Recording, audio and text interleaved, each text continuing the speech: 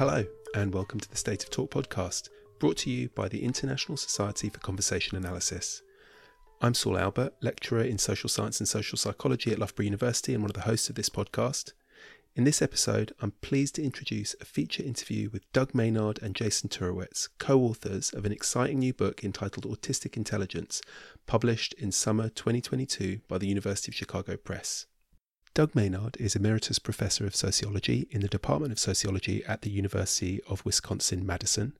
His ethnomethodological and conversation analytic work has explored fundamental structures of everyday topical talk and news delivery alongside foundational applied research on institutional forms of talk such as, for example, plea bargaining in legal settings, and on the use of research instruments such as surveys and diagnostic interviews in social and medical sciences. Jason Turowitz is a postdoctoral fellow at the University of Siegen. His research addresses questions of meaning, interaction, and identity in social theory, communication, and cultural sociology, specifically focusing on the experiences of people in socially marginal identities and on themes of power, resistance, and moral decision-making in interaction. His groundbreaking work at the Garfinkel Archive has been uncovering new lineages within and connections between ethnomethodology, philosophy, and social theory. A great deal more could be said about each of their individual research contributions, but in this interview, I want to focus on their new book, Autistic Intelligence, and on their collaboration. Alongside their methodological contributions connecting ethnomethodology, social theory and phenomenology, they've collaborated on a rich collection of applied EMCA publications focusing on the interactional practices associated with autism spectrum disorder and the sociology of diagnosis, including explorations of sequential narrative and categorical structures, diagnostic processes, and the social production of medical records, all themes which we touch on in the following interview.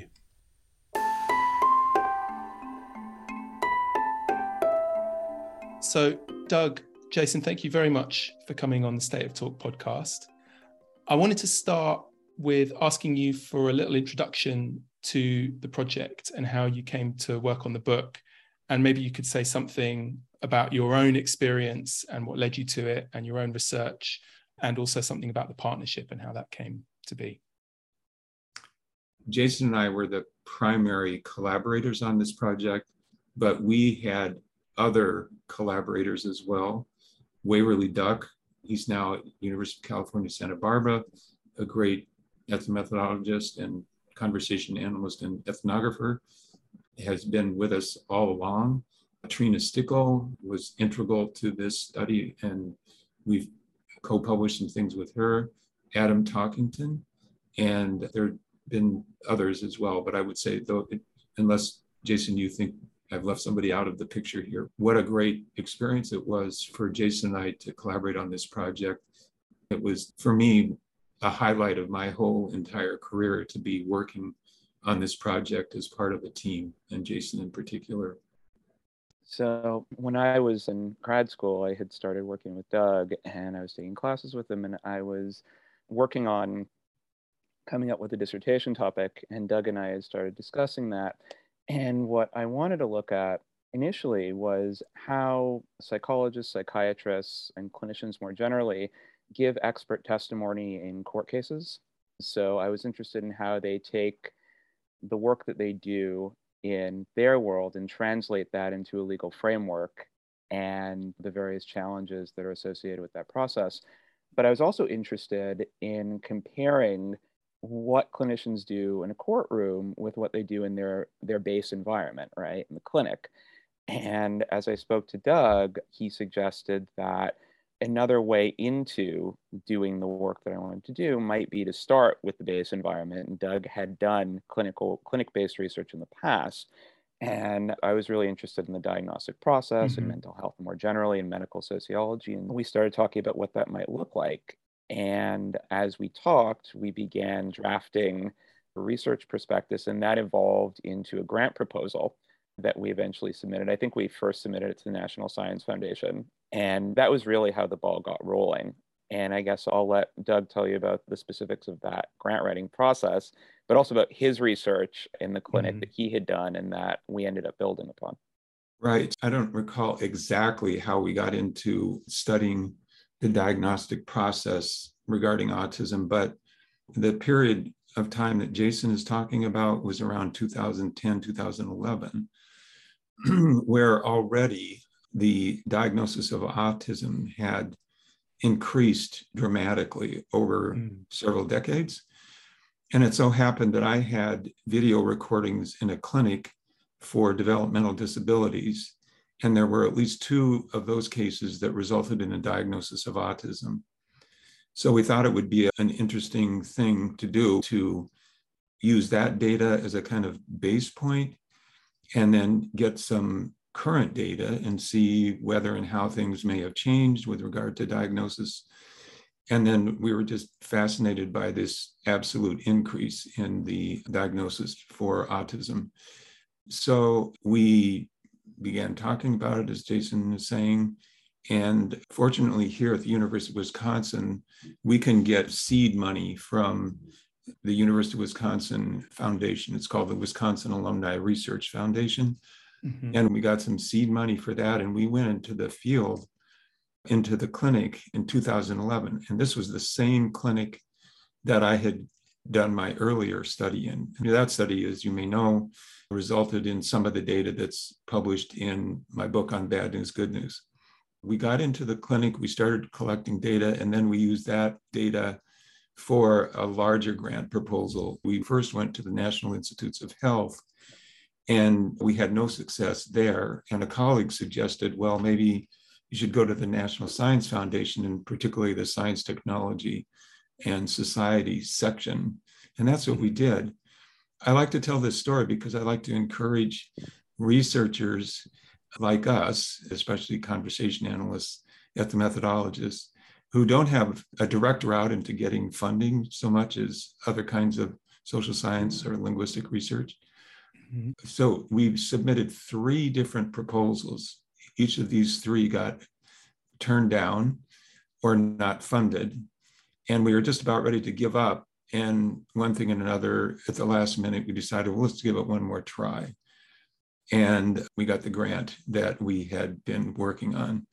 So it was a lot of work to shape the proposal in a way that would be satisfactory to the National Science Foundation. We got into this same clinic. Some of the clinicians who were there when I did my study in the mid-'80s were still there, interestingly enough. But I'll up there. Does that answer your question?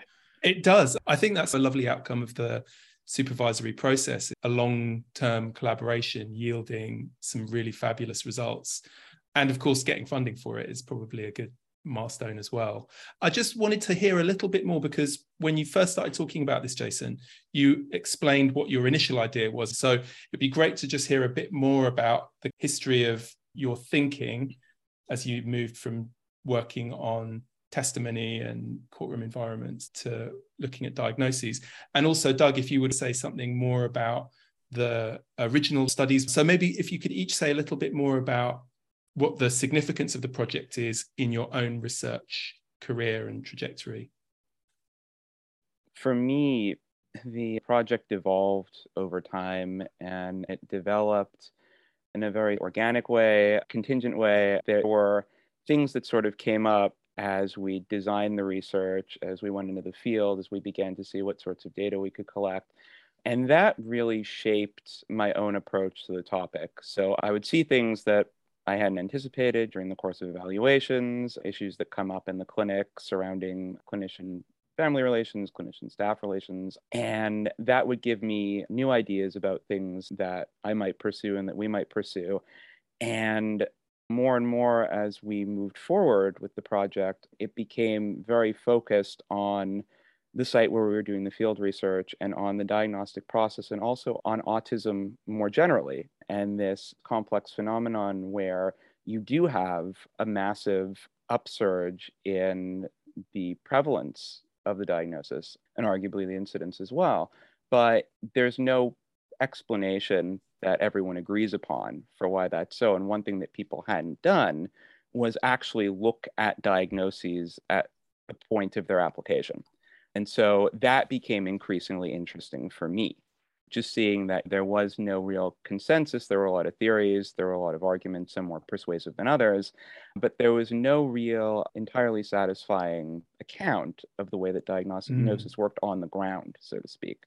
And the more immersed we became in our field site, the more the project took on a definite shape and definite parameters and ended up being focused on the sorts of things that I looked at in my dissertation, clinicians' practices for making autism diagnoses that are largely tacit. We talk about the narrative basis for diagnosis, storytelling as a basis for diagnosis. These are the sorts of things that came up as we watched clinicians go about their work that we couldn't have anticipated in advance. They were things that came out of the materials and that we ended up pursuing in greater detail. And as I said, that sort of shaped what eventually became the parameters of the project and gave it greater focus. That's a lovely explanation for how it fits around your other interests as well. And Doug, I wonder if maybe, given that you had already invested time and energy in this area in the 80s and have personal experience of autism in your family, I would be very curious to hear about the relevance of the project or how it connected to other parts of your life and your research. Sure. To me, autism, or the things that we take to be autistic behavior, are in the first place very understandable ethnomethodologically, in the sense that they represent threats to common sense ways of acting. And they fit with a more naturalistic approach to common sense knowledge and the tacit forms of actions, or the tacit aspects of actions that we all engage in.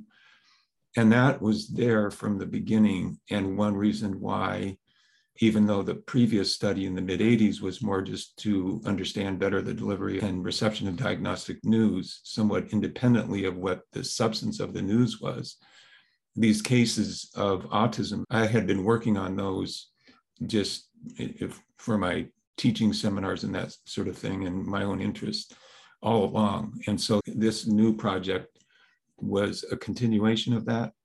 My son Theo was born in 1985, so he was actually born when I was collecting that other data. And he was diagnosed with what was then called high functioning autism, or Asperger's syndrome, when he was in 5th grade. So that experience of raising a son who was diagnosed to be on the spectrum very much informed my understanding of what we might call autistic behaviors, or different behaviors that are called autism. But that was not the motivation for the study. And then also, as we explain in the book in our acknowledgements, there's not much about our son Theo in the book for various reasons. One was that I didn't feel comfortable invading his privacy, and he's in some senses quite private. I mean, particularly when we got started on this project, the label of autism is very stigmatizing, and he had a real tough time with that, and I just didn't want to go into that. But also because, of course, the book was co-authored, so it didn't seem right to be writing about him when it was our dual project. But having that experience of living with raising someone on the spectrum has been enormously influential in my understanding of what we were seeing and what we were analyzing in the clinic. Let's talk about the book and some of the themes and ideas. I mean, we've touched on some of them. You do focus on the interaction order of the clinic and treat that perhaps opportunistically as a perspicuous setting for the study. And I was wondering what kinds of transferable problems that the participants solve relating to this common sense in the clinic into other settings, other interaction orders. Is there a family resemblance that you noticed or that you might take from this?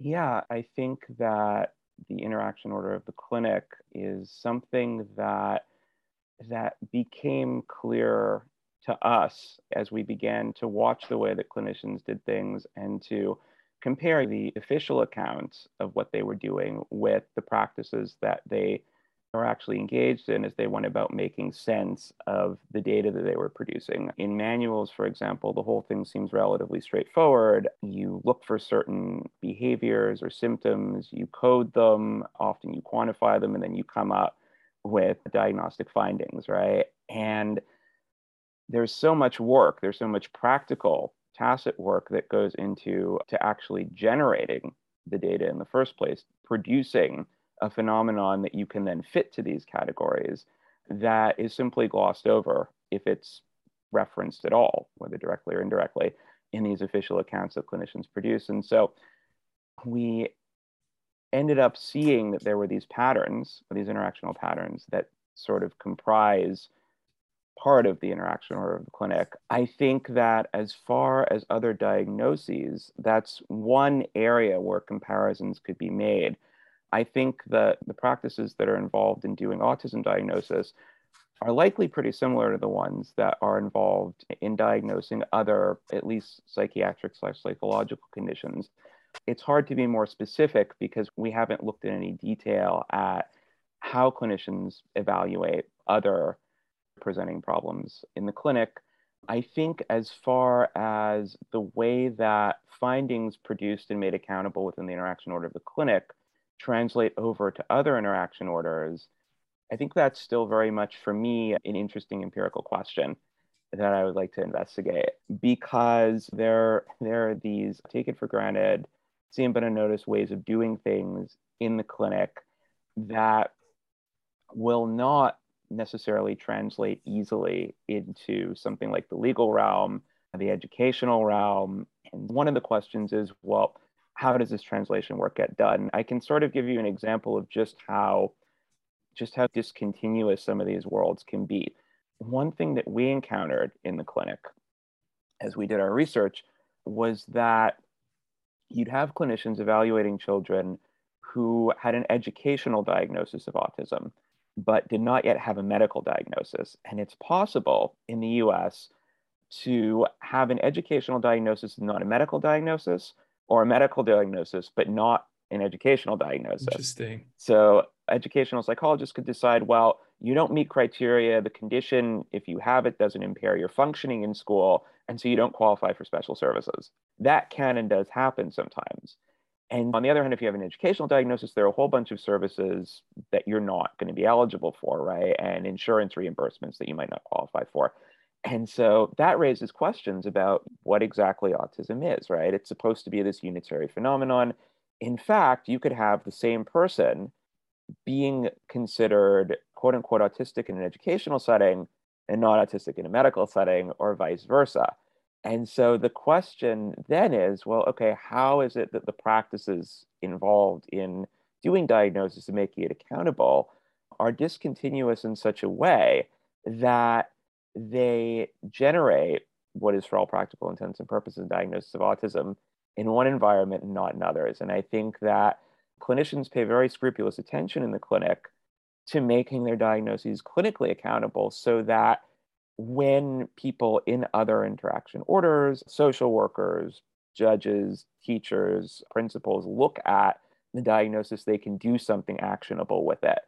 But there are a lot of questions, I think, about just how that translational work is done that the book raises, but doesn't necessarily answer. And so I think those are matters for future research to take up. Great. Maybe turning that question around, or turning that framing around a little bit. Doug, I saw in the introduction to the book, you make an analogy with ways of defamiliarizing one's experience of perceptions and categorizations, linked in various parts of the book to art practices of various kinds. You say autism enables us to explore what common sense presumes. So I was curious about whether autism is then a metaphor, or is it a perspicuous category that has some coherence that you could use to observe the common sense interaction orders of the world at large? For me, it's very much the latter. I do think in the way that what we could call autistic behaviors threaten common sense, there's a kinship there between going to an art museum and seeing a piece of sculpture or a painting on the wall that just strikes you because it makes you question what it is that your ordinary perception takes for granted. And it's a motivating factor for going to art museums, to have that everyday reality brought to reflective sensibility, let's say. And by the same token, autism or autistic behaviors can promote that experience on the part of others who are surrounding the autistic individual, paying attention to how this person is orienting in their own right, can give you a different sense of how you yourself might orient in the world.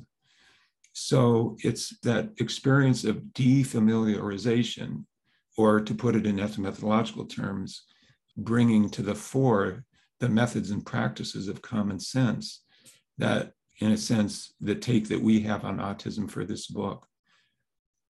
As far as diagnosis goes, which is a very complicated process, and we're looking at how children come to acquire the diagnosis or not, as the case may be. I mean, we're as interested in where it turns out not to be a diagnosis of autism. We're interested in how that gets done, and how that gets done from a truly sociological or social interactional or ethnomethodological sense of things has to do not with that individual child as a sole occupant in the social world who is being acted upon to come up with an explanation of the anomalous seeming behaviors, but rather seeing that individual in the social interactional environment. And we also make a point about the interactive environment, because the child is not only interacting with other people at home with parents and siblings, in the clinic with the clinicians, but also with the instruments that are being deployed in the clinic for assessing whether a child can qualify for the diagnosis. So there's an interactive and an interactional environment that that child is embedded in, and a fully, to our minds, sociological account needs to see those relationships, those interactional relationships and those interactive relationships, to fully grasp how it is that this child in this setting can come to be seen as, quote unquote, having autism. I guess that makes the concept of intelligence rather awkward, as I guess that is intended in the term autistic intelligence. Maybe you could say a little bit more about that choice of title. Let me start, and then I'll hand it over to Jason. As you were talking, one of the things that we point out is that the term autistic intelligence is not one that we invented, of course. Both Leo Kanner, the German who came to America under auspices of the Nazi regime, not under the auspices, but as a reaction to that, and also Asperger, who was in Vienna, right? Yeah. So in each of their accounts, which were developed in the early 1940s, and in Asperger's situation in unpublished work as early as 1938, they talk about autistic intelligence as these kind of superior forms of performance, real memorization abilities or musical talent and that sort of thing. And our use of that term is to describe that autistic intelligence is much broader and deeper than these limited forms of almost savantism that Kanner and Asperger were describing. I just wanted to start with that. That term was used in a limited way previously. We're trying to broaden and understand how broad autistic intelligence really is. Yeah, I would say in some sense we're taking this term that has been used, certainly predates our work, and as Doug was saying, it was back in the late 30s, early 40s, and respecifying it in terms of the many, many practices that it glosses. So what is autistic intelligence as a lived embodied phenomenon? in everyday life. And that's the sort of thing that we're trying to get at, and that, the diagnostic process gives us access to, because the test instruments in many ways encode common sense assumptions about the way that people ought to behave, what's normal, what's not normal. And in some sense, the whole point of these tests is to quantify non-normality, so to speak, non-neurotypicality. And what's interesting is that when children, quote unquote, fail on these tests, when they don't produce neurotypical responses, when they don't answer the questions in expectable or expected ways, that's seen as incompetence. That's seen as a lack or an absence of ability or aptitude. But what we find is that those very failures, those very quote unquote inadequacies, those unsatisfactory answers reveal something about the child's ways of making sense of the world that are not neurotypical necessarily, but that have a coherence and logic of their own. And as much as you could say the child is not living up to neurotypical expectations, you could turn that around and say neurotypical people are not living up to autistic expectations, right? There's a failure to make sense together. It's a joint failure. And so the problem doesn't belong to the child alone.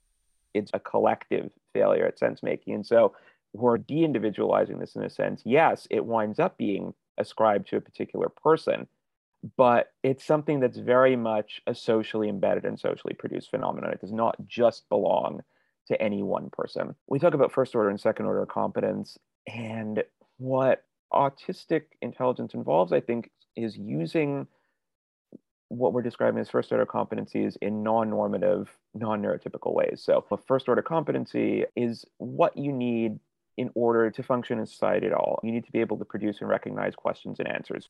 Assessments, invitations, requests, those are the sorts of things that you need to be able to do and to be involved in order to be a member of the society. They're very sort of basic practices. And you also need to be able to engage in things like turn taking and gaze co-orientation and so forth. Those are fundamental competencies. But just because you've acquired those competencies does not necessarily mean that you can use them on behalf of what we call a second order activity or a socially structured activity. So just because you can recognize a question as a question does not necessarily mean that you can produce a test relevant answer to that question. So an example would be this child we call Tony Smith. And he's someone who was part of the research that Doug did in the 1980s. He was one of the 2 children diagnosed with autism, what was then called infantile autism. And there's this segment that we reproduce in the book where the clinician is asking Tony questions about what you do when you face common everyday problems. What do you do when you're cold? What do you do when you're tired, right? And what Tony does is he recognizes the question as a question and he deals with the question as a question, but he doesn't produce a test relevant answer. What he does is he constructs this narrative. What do you do when you're hungry? You eat. What do you do when you're tired? And he says, and then you go to sleep. And she asks, what do you do when you're cold? And he says, and then you get frozen, right? So he's producing this story, which is a skill and a competency in its own right. But he's producing the story in response to a set of test questions that are supposed to be treated as bounded. There's a question, there's an answer, you move on to the next sequence that constitutes a test. He's not treating it that way. And so he's not getting the questions right. He's not at that moment participating in testing in an expectable and normative way, but he is exhibiting this competency, this ability to creatively produce a narrative in interaction with another person. And that's something that doesn't get recorded by the test at all. That's something that is totally off record, not something that's commented upon. It's not just a question of, okay, did he or did he not get the question right? But if he got it wrong, how did he get it wrong? And what does that exhibit about the way he's making sense of the world and the presence of skills and competencies and intelligence rather than just the absence? Yeah, and I would add to that also in that the way that this is where the interactive environment is important in understanding the manifestations of autism. So that when somebody sits down and writes a test, people who design these tests, they don't think about how it is that the design of the test may contribute to a different understanding than what it is that they are presupposing. So they're not going to sit there and think like, well, I'm going to have these questions and the name of this test, it's on the Brigance inventory It's called Knows What to Do in Certain Situations, which is about as good a definition of common sense as you could come up with. But that's the name of the subtest. So the designer is not sitting there and thinking about, okay, well, I'm going to ask these just common sense questions, but I wonder whether the order in which they're put will have an effect on how the child interprets them. So they don't think, for example, that, well, what do you do when you're hungry? And the answer is you eat. And what do you do when you're tired? And the answer is you rest. And what do you do when you get cold? That a child might put together those three questions and their answers in a coherent narrative. So I better reorder my questions. They're not going to notice that kind of thing. But that's the interactive environment, that the design of an instrument can contribute to the child's different interpretation of what we take to be a very common sense set of questions. And the other thing we do in the book is to also examine how the clinician is contributing to the building of this small narrative. After what do you do when you're hungry? And he says, you eat. She says, okay, what do you do when you're sleepy? And he says, you rest. She doesn't give a boundary marker after that answer in the way that she did after the first one. She just immediately goes into, what do you do when you're cold? And then Tony answers with what we know to be a connective in storytelling. He says, and then you get frozen. And so you can see how, in a way, the clinician is also contributing to what it is that he's doing in terms of building a narrative. So there's the interactive and interactional environment that needs to be analytically taken into account when studying such a thing as testing and diagnosis. It's a beautiful example of autistic intelligence because it does exactly what you suggest. It gives you a vantage point from which to observe these taken for granted common sense orders of questioning as they get specialized within that test environment.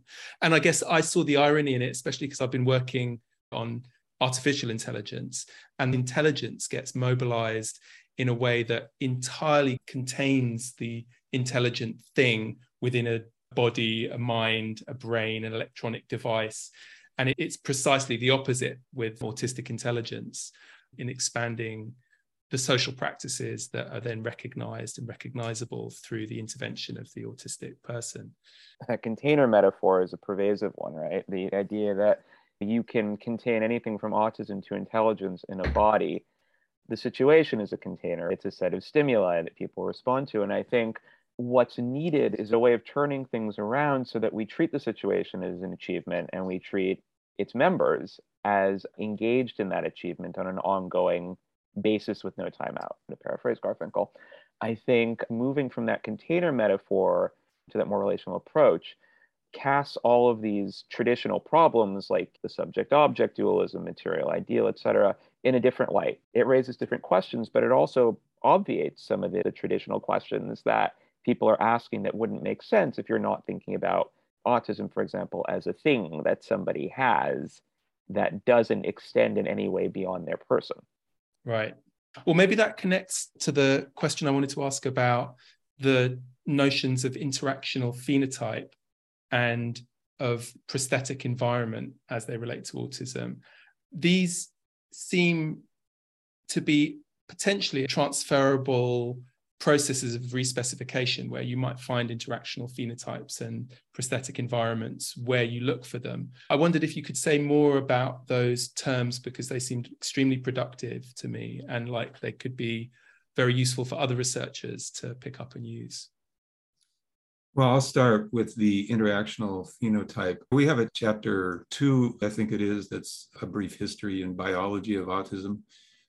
That was by far the most difficult chapter to write because we had to dig into the literature on the genetics and biology of autism or neurology of autism. And it's a pretty vast and sophisticated literature, and I can't claim that we have the sophistication to appreciate the nuances of what the genetic and neuroscientific approach is to autism. But certainly it's the case that, and there's others who have also described this besides us, and we draw on their work, the idea is that autism is either caused by some genetic anomaly, or anomalies is the case, it's come to be seen as multigenic, or by some alteration in the biology in the brain, or the physiology in the brain, as a matter of fact. So that's the genotype, or the neurotype, I guess, that can cause behavior. But then you have the phenotype, which is supposed to take into account, to some degree, the environment. But there's not much discussion about what the environmental contribution is. The entire focus almost is just on genetics and neurobiology. And by their own admission, we document this in the book, very little has been discovered. The amount of explanation that you can engage when, for example, identifying a gene that may be involved in autism, you're talking about a very, very extremely small percentage of cases that will be accounted for by that genotype or some differentiation on the genome. And the same with neurobiology. I mean, in some ways, it's almost worse because, as I think we say somewhere in that chapter, almost every finding that suggests that there's a site in the brain that is causative of autism has been discounted these studies don't get replication. There's just been multiple sites that have been identified as causative. So even though the quest is for the explanation or the explanations, the neurobiologists who do this kind of thing self-admittedly say, we haven't found much yet, but we've got to keep going. So we came up with the notion of the interactional phenotype to say that behavior does not occur in a vacuum. Even usually when they talk about phenotypes, they're talking about some aspect of the environment, but they're not very specific about what aspect of the environment is contributing to the phenotype. So again, we're just trying to make a somewhat radical statement in saying that if you're interested in what we call autistic behavior, behavior always occurs in a social interactional and social interactive environment. You cannot isolate a behavior from those aspects of the environment. The interactional phenotype is just the idea that let's look at behavior, but let's look at real behavior, which is behavior and interaction. And Manny Shegloff made this point a long time ago in one of his studies. And it's not that we're against neurobiological explanation, but if we need to put at least as much effort into understanding socially interactional environments as we do the genomic and neurobiological environments. So that's kind of the interactional phenotype. As Doug was saying, they're a very, very long way from finding certainly not a single gene, but even a cluster of genes, a configuration of genes that produces what we recognize as autism. We're very far from anything like that. But even if the researchers were to somehow pinpoint the necessary conditions at a genetic level or a neurobiological level for having what we recognize as autism, they still wouldn't be providing the sufficient conditions, which are social practices. I mean, you can have people exhibiting any sort of behavior that is connected to varying degrees with a supposed genetic predisposition. That behavior needs to be treated, A, as a symptom of disorder, and B, as a symptom of particular disorder. We talk in the book a little bit about how these behaviors that are now grouped together under the label autism have historically been documented in many different societies, but they weren't called autism. They were called everything from eccentricity to quote unquote idiocy or lonerism. I mean, there were any number of ways to categorize these behaviors. It's only under certain socio-historical circumstances that they come to be associated with autism specifically. And you can't explain that with reference to the human genome. That's something that needs to be explained at the level of social interaction. The interactional phenotype is comprise precisely of those sets of practices through which whatever predisposition somebody may have are transformed into what is recognizable to members of our society and many others as autism. I think it's a wonderful term coupled with the idea of the prosthetic environment, because it seems to me to deal with some of the conceptual problems that disability scholars have been talking about for a while now, that social model of disability and the medical model of disability as dichotomies tend to be somewhat reductive, either of the needs and specializations and reflexivity of the individual in the social model, or on the other hand, of course, dehumanizing and treating somebody like a kind of broken piece of meat to be fixed and endlessly played with. So the interactional phenotype and the prosthetic environment seem to me to get away from some of those slightly problematic ontologies. The book does look beyond autism as a diagnosis, and that's, I think, what autistic intelligence really brings out. I wonder if you could say something more about the prosthetic environment and maybe how it interacts with those sociological categories that have been very ascendant and now problematic within disability studies.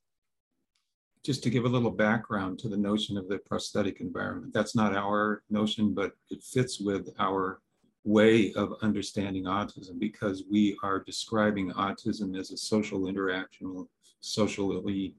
interactive phenomenon. And the prosthetic environment is about altering the environment rather than the individual.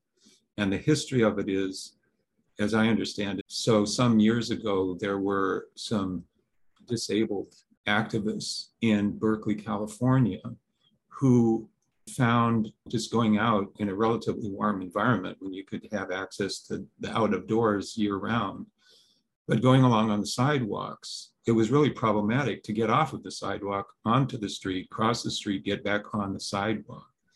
And they made a case and eventually were able to win approval and get funding from the city to put cuts in the curb. And that meant that they could roll a wheelchair along the sidewalk, go down this tiny little ramp on the corner, go across the street, go up another small ramp on the next corner, and go along. And one of the interesting things about this kind of change to the environment is that even though we think of it as helping those who are disabled, in fact, people who are temporarily able to benefit immensely too. So people who have grocery carts, people who are wheeling a piece of luggage down the sidewalk, people who are on their bikes, people who have strollers, everybody benefits. And that's one of the interesting things about the notion of the prosthetic environment. Usually we think of a prosthesis as, somebody's lost an arm or a leg, and they get a prosthesis that helps that individual.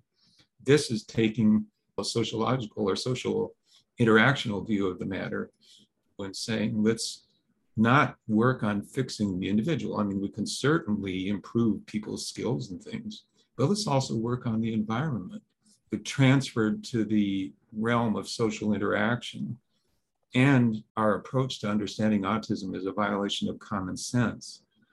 It might be that if we can better understand autistic intelligence, then we, that is the common sense actors, can adjust our taken for granted notions in a prosthetic kind of way to accommodate this intelligence that is underappreciated, underdocumented, underanalyzed, that are otherwise known as autistic behaviors. And so instead of trying to fix the autistic individual, we're fixing our common sense ways of acting in the world. Garfinkel had those notions built into some of his early analyses. One thing Garfinkel really calls attention to is the role of trouble in revealing the taken for granted practices that people are engaged in to assemble the social world, the seen but unnoticed practices that are usually in the background and that people aren't consciously attending to. When we talk about this scaffolding and features of the environment that may exclude certain people, that may marginalize certain people, that may make them seem incompetent when in fact they are competent, but in non-commonsensical ways. If you look at these breaches, these troubles, these quote unquote failings, what you get is access to this scaffolding, right? To this interactive international environment that is often simply not on people's radar. And treating that as an opportunity to redesign the environment in a very conscious, deliberate way so that it is more accommodating and it doesn't exclude or marginalize is something that we really try to point to in the book, that these are opportunities and that there are ways that we can treat failures of mutual sense making as opportunities to redesign the environment in a way that not only benefits the person with autism, the autistic person, but will wind up benefiting everybody because it expands, in a sense, it expands what common sense is and what common sense can be. It doesn't just give us access to autistic intelligence, it also makes us more aware of what it is that we're doing, people who aren't on the spectrum, in interaction with one another and with people who have been diagnosed with autism. I think it's mutually beneficial in precisely that way. And it's seeing those troubles as opportunities for change and transformation that I think is really important for all parties involved in these interactions with people who are on the spectrum. On the one hand, you talk about communications training for physicians. Then there's more radical societal transformations of our understanding of common sense to accommodate this notion of autistic intelligence. I'd be curious to hear you talk about how you might do both. How would you be bringing this to clinicians, families, parents in that very practical sense? And then also what more radical societal transformations might be conceivable? I think it's quite controversial to some, and there may be quite a lot of resistance. And it would be interesting to hear from you if you've had any responses from people with a vested interest in the testing and evaluation or testing frameworks that already exist. Yeah, let me start with a little bit of our experience of already having presented some of our findings to clinicians. They have, I would say, Jason, you can add to this, but they're quite fascinated with what we can get at that they are not real good at getting at. Everybody that we worked with as clinicians were highly trained, highly competent, highly oriented to being professionals. And then we bring to them what we can do and what we can study. And they're quite fascinated by it. And they think it's a real contribution to the understanding of what they're doing. But then they have two reactions, which are completely understandable, valid reactions. One is, but we don't know how to do this. And we don't know how we would learn to do it. Well, of course, because they're not getting conversation analytic, methodological training. We don't have the time. We transcribe, we look at the tapes again and again. They couldn't possibly do that. But it's in our view, possible to make at least small inroads, and we tried to do this. We didn't try, I mean, we actually did do this in the sense that working with a couple of experts on diagnosis to show them what we were able to, or what we do look at, and ask them, would this help in improving the diagnostic process? Because serious clinicians want to improve their own practice. In working with a couple of individuals who really want to do this, one of whom was involved in the sort of maintenance of the main diagnostic instrument and worked under Catherine Lord, who basically invented with Michael Rutter the ADOS, the Autism Diagnostic and Observation Schedule. And we could say, like, okay, this is what we see, and could you do this that would improve the understanding of the child or the understanding of the child's performance? So one of these was the boy that we called Dan, who was doing the test that's to demonstrate how you brush your teeth. It's called the demonstration component of the ADOS. And there was to make a long story short, there was a component where the clinician was modeling how he might do this because he was refusing to do it. And she modeled how you learn how to drive a car. The idea is that if I model this, then he'll pick up on how you demonstrate something, a skill like brushing your teeth. And in the midst of her demonstration, he says, I know how to drive a car. And it was something like his grandpa had let him sit on his lap or something. And the clinician just ignored that and went on. And he continued to refuse to do the demonstration.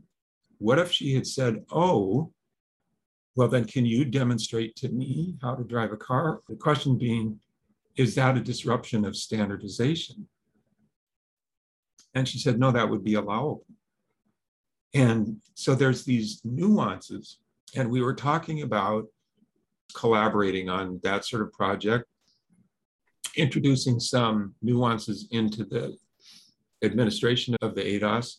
But again, it's a long process, and we would have to get a grant so that we could work together and those kinds of things. But we were on our way, and then COVID came along, and for other reasons, we just couldn't pursue. So if we were to do something like that, it just takes collaborations. It takes maybe something like unique adequacy, as Garfinkel called it, and it takes time.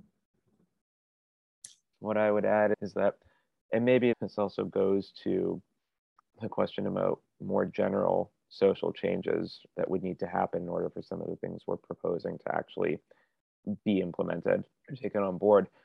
The clinicians, as Doug was saying, have told us in many instances, this is interesting, but it's not something that we're trained to do. It's also not something that we have time to do. And here, I think that the comparison between the work we did between 2011 and 2015 and the work Doug did in the 80s is instructive. When Doug was in the clinic in the 80s, an evaluation could take 2 to 3 days, and families would come from various places.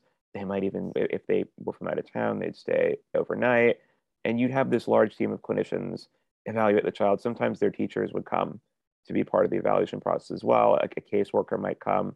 So this was not at all uncommon. Nowadays, clinicians are expected to do the evaluation sometimes in 2 to 3 hours, right? And so there is a very different time structure and a very different set of pressures and demands today because of the way healthcare is financed, because of waiting lists, et cetera, for organizational and structural reasons that were not there, or certainly not there to the same extent in the 80s. And so I think part of the issue is that clinicians have these massive caseloads. They simply don't have enough time to deal with all of them. They deal with the ones that they assess as they assess them in a very rigorous way to the best of their ability.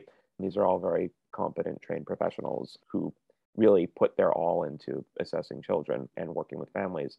But it's a question of time and of resources and not just awareness of what more, as Garfinkel would say, is being missed by the things that are recorded by the test, but remain off record for all other intents and purposes, if they're even noticed at all.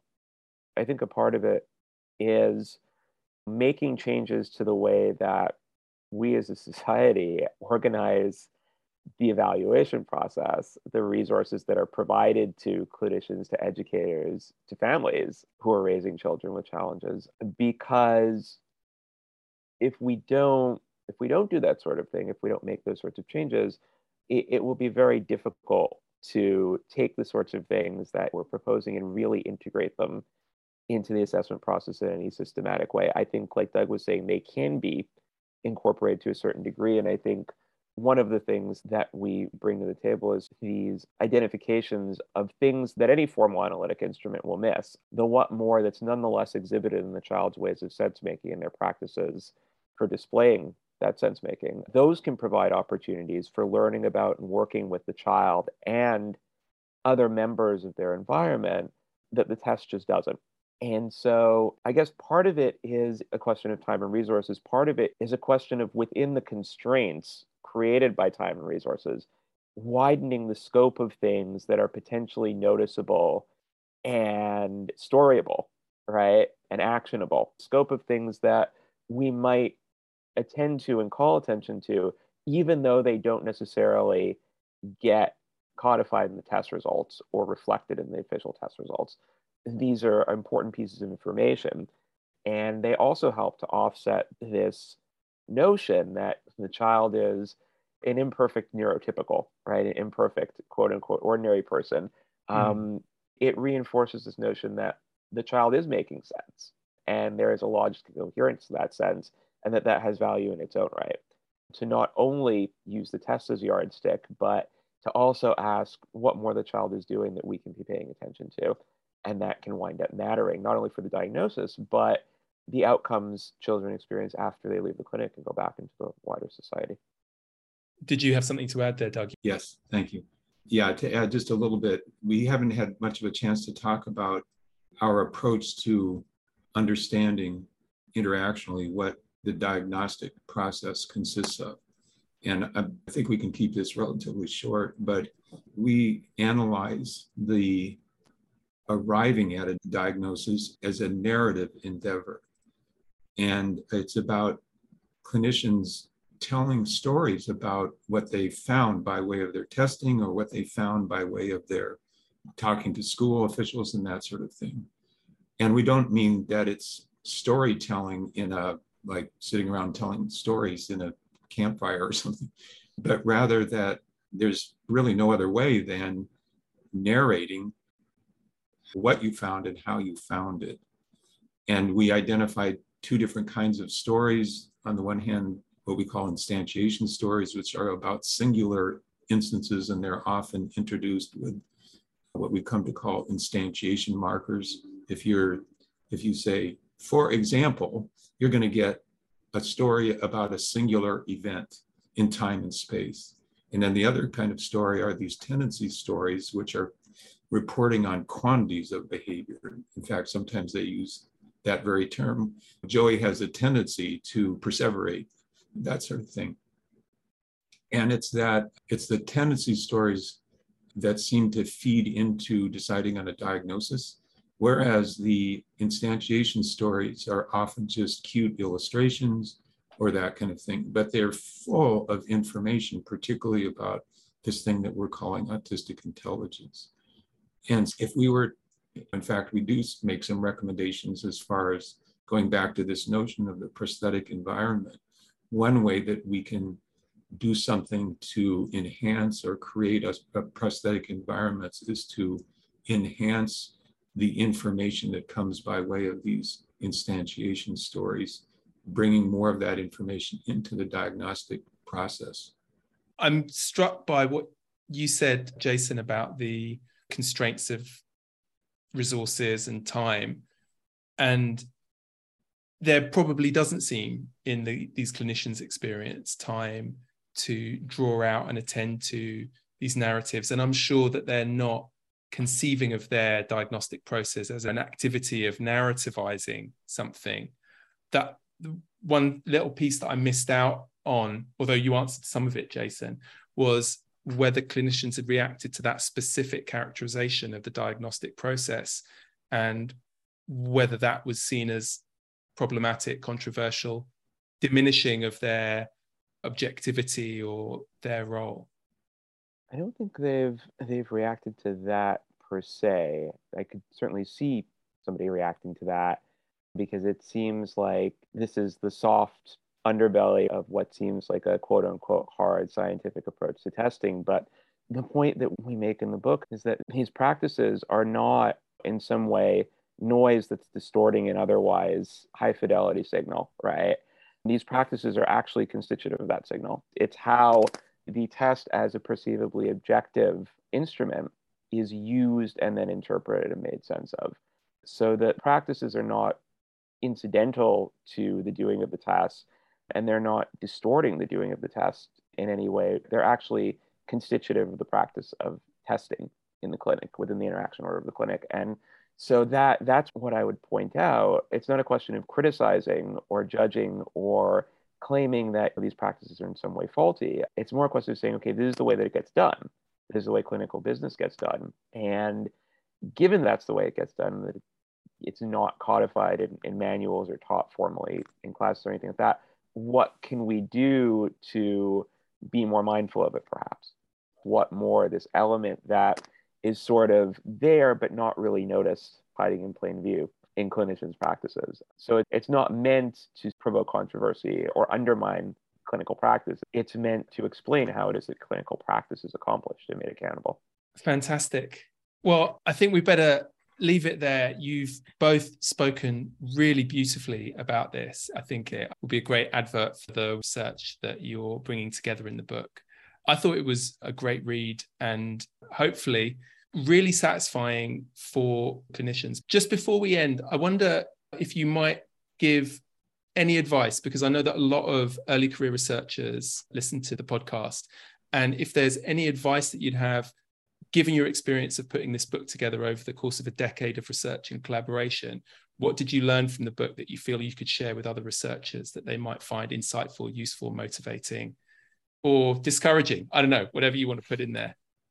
Let me defer to the younger person on this collaboration. I mean, I have to say, be persistent and don't let a setback or multiple setbacks necessarily deter you from pursuing the research. There are lots of pathways into a topic, into the field, into the research process. And I would say that if, one avenue is not working, try another. And be flexible in terms of the focus that you're coming into the research process with. There's a lot that you're going to discover, especially as you enter the field, even in a minimal way, that will shape the way that you think about the work that you're doing, the people you're studying, what it is that they're doing.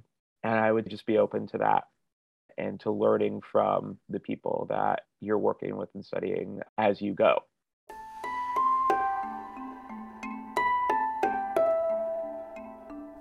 Thanks very much to Doug and Jason for recording this interview with us. Thanks also to Peter Daniel for providing our title track, Ethnomethodology, from the album Convulsive Listening. This interview format, it's one of many types of podcasts that the ISCA Publications Committee is currently working on.